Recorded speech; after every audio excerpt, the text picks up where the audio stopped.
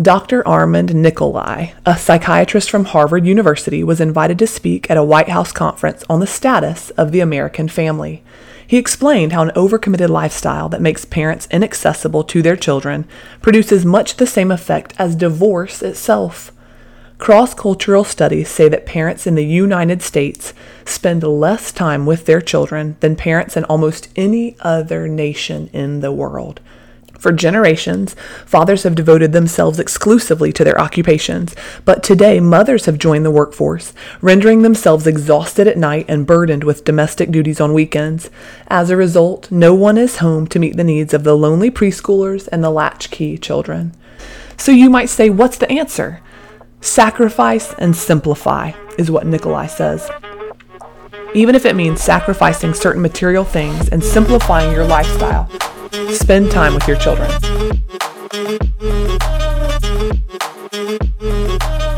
Hey ladies, my husband sent me something this week that I just wanted to share with you in the event that it could encourage you and challenge you if it needs to challenge you. I love being challenged in all things because I feel like you're not growing if you're not being challenged.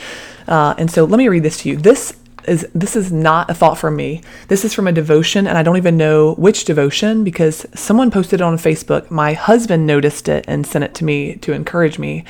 And I'm so grateful I got to read it, so I want to share it with you in the event it can encourage you. The scripture verse that it references is Deuteronomy 6:7, where it says, "Talk of them when you sit in your house and when you walk by the way." Moses is the principal author, historians believe, of the book of Deuteronomy. And so in Deuteronomy 6, really it's verses 6 and 7, I'll read both of them. It says this: "These words that I'm giving you today are to be in your heart." And so Moses is saying that to the Israelite people, saying, repeat them to your children. Talk about them when you sit in your house and when you walk along the road, when you lie down and when you get up.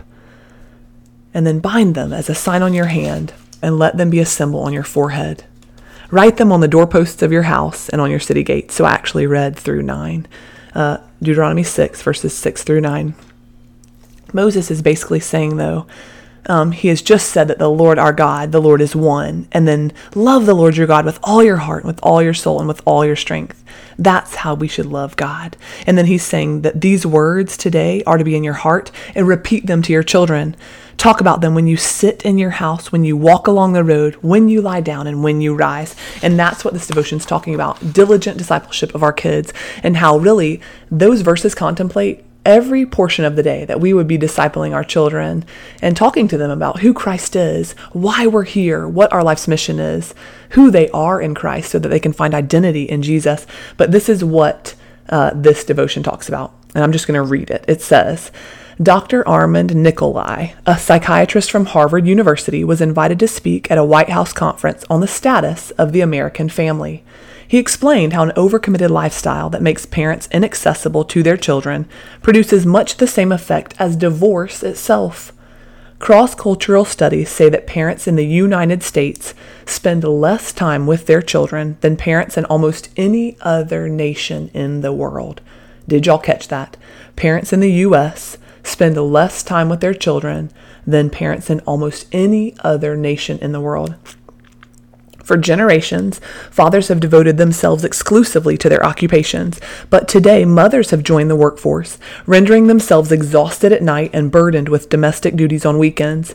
As a result, no one is home to meet the needs of the lonely preschoolers and the latchkey children.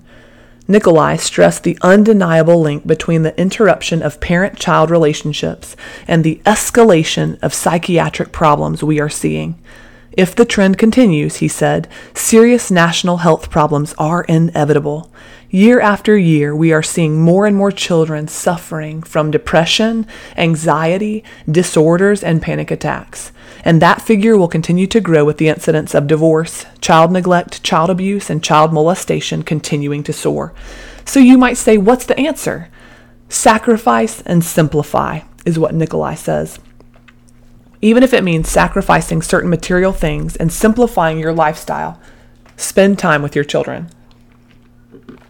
God told the Israelites, "You shall teach them diligently to your children and shall talk of them when you sit in your house." So he finishes citing part of Deuteronomy. But y'all, to me, this is sobering that we in America, as parents, American parents are spending less time with their kids than parents in almost any other nation in the world. And as a result, the result on our children is similar to divorce itself, as if mom and dad were to be divorced. And that's sobering to me. And then as we watch anyone who's alive today and aware of the news, it is incredible to me how many young people are suffering with mental issues and mental disorders, and then depression, anxiety, panic attacks, suicidal thoughts.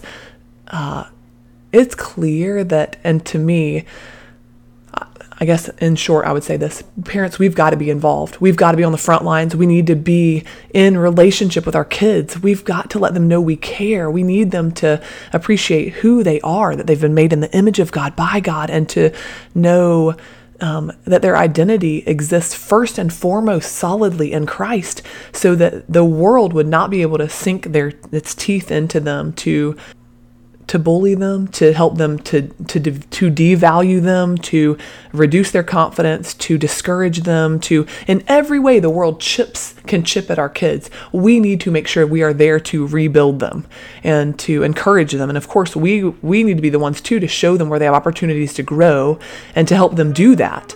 But man, we also need to be there to instill confidence, to instill value and worth, so that at their core they know they are inherently valuable because they've been created by God, in the image of God. Okay, love you ladies. Talk to you soon. Bye.